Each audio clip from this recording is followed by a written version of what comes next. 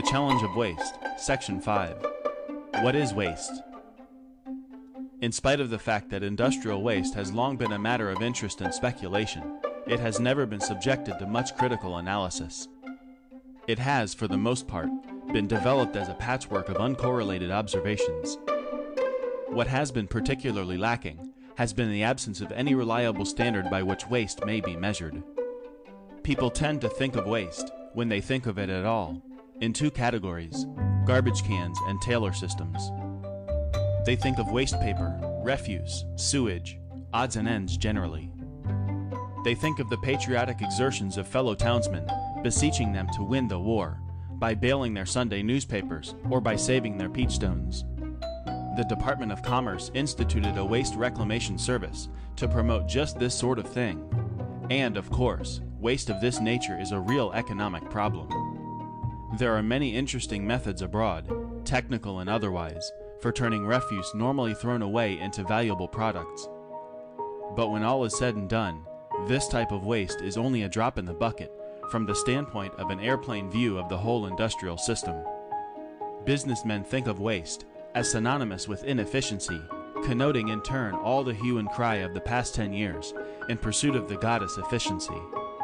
How many youths have knelt, their correspondence schoolbooks in their hands, before this deity?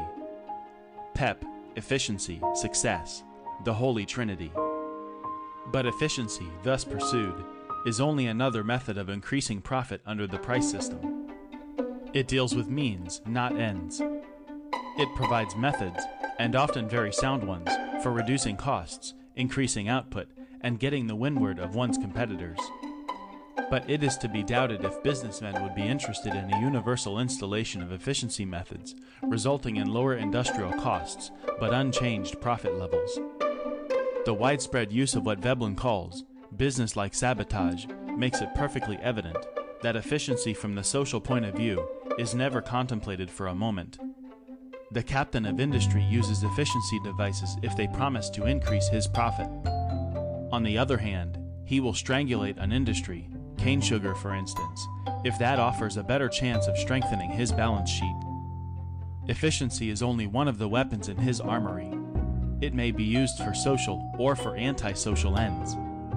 Not in cost systems, adding machines, or even discredited methods of bricklaying is the heart of the problem of waste to be found, any more than in the garbage pail. An efficiency system can be introduced into a factory which manufactures poison gas or patent medicines. A sound theory of waste, as we shall see, would refuse to recognize the necessity of making poison gas or quack remedies at all.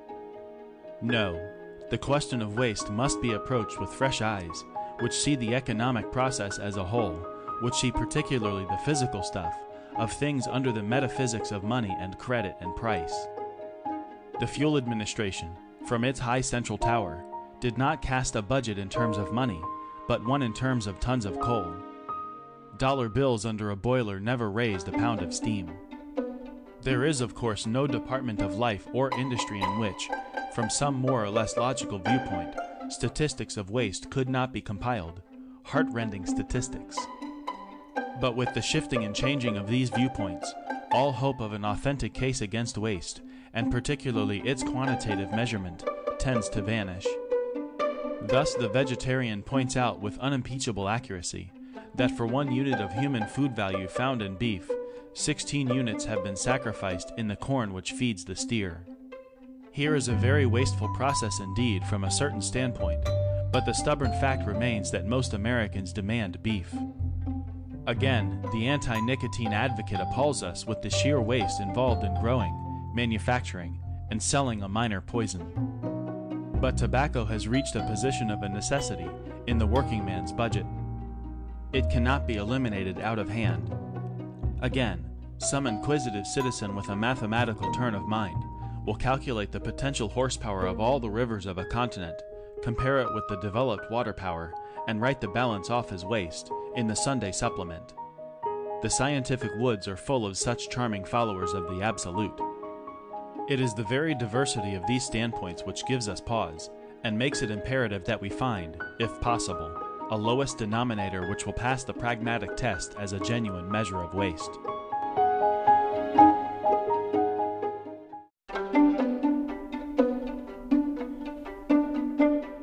Before the deficiency of a thing can be measured, a standard of judgment must be set up. Waste cannot be measured or even condemned unless the clear potentialities of a non-waste method are established. Years ago, before the first steam engine, there was no waste in pumping out coal mines by hand. The better method lay in the womb of time. In the last analysis, the sole aim of an economic system is to supply the wants of man. It is quite obvious that the present system is mainly concerned with supplying money profits to certain favored individuals, with the satisfaction of wants coming in the back door as a byproduct. But by and large, from century to century, men work in order that they may eat, and sometimes for the fun of working. If we can define the wants of man, we have then a yardstick which may be clapped down over any industrial system to determine, first, how far the system is concerned with producing such wants. Second, how efficiently it uses available technical knowledge to produce them. Third, what proportion of the population are failing to receive the quota as defined. What are the wants of men? Here the cynic waits for the whole theory to collapse on its own threshold. What god or demon will draw a ring around the wants of man and yoke to the statistician's plow? Agreed, gentlemen. The wants of man are impossible of exact definition. They are constantly growing, shrinking, changing. In a certain sense, they are different for every living person. One man's meat is sometimes another man's poison. Any allowable definition of the wants of man must be built without a roof. It must be open to the sky. What does man want? Life, a more abundant life. Bread and beauty, if you please. Our cynic as well as our artist must agree to this. What constitutes a more abundant life? More bread, more beauty. And we cannot permit cynics and artists to argue that this does not include certain unchanging classifications of wants, which the facts as to man's place in nature render imperative. Thus everyone must eat, and he must eat certain combinations of proteins, fats, carbohydrates, together with the accessory vitamins, or he sickens and dies, and his aesthetic wants become a matter of very secondary consideration. He must, in certain climates, have clothes to wear to keep him from cold or heat, and in nearly all climates, he must have a house or shelter of some sort in which to live, and particularly to protect his children. Food, shelter, and clothing comprise the most elementary wants of man. After them follow other classifications, almost equally essential to mankind in civilized communities. The development of communication between people, channels without which human society is impossible, an alphabet, a language, books, education, are all imperative wants of man.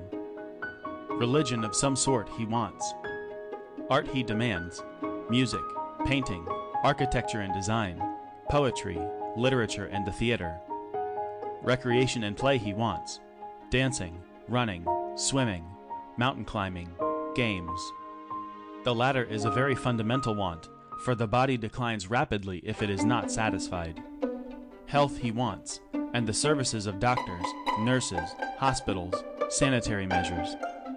Love he wants, not only sexual, but all the pleasant relationships of family and friends. Some men just want to know. They are moved by a divine curiosity. We call what they do pure science, and it is one of the most precious of man's wants. A system of production which turns out the facilities for satisfying these wants in reasonable abundance and in some sort of relative balance can be taken as a non-wasteful system so far as its aims are concerned. The technical efficiency of the process involved, and whether or not unnecessary labor energy is consumed therein, is a further question which demands attention and which we will discuss presently.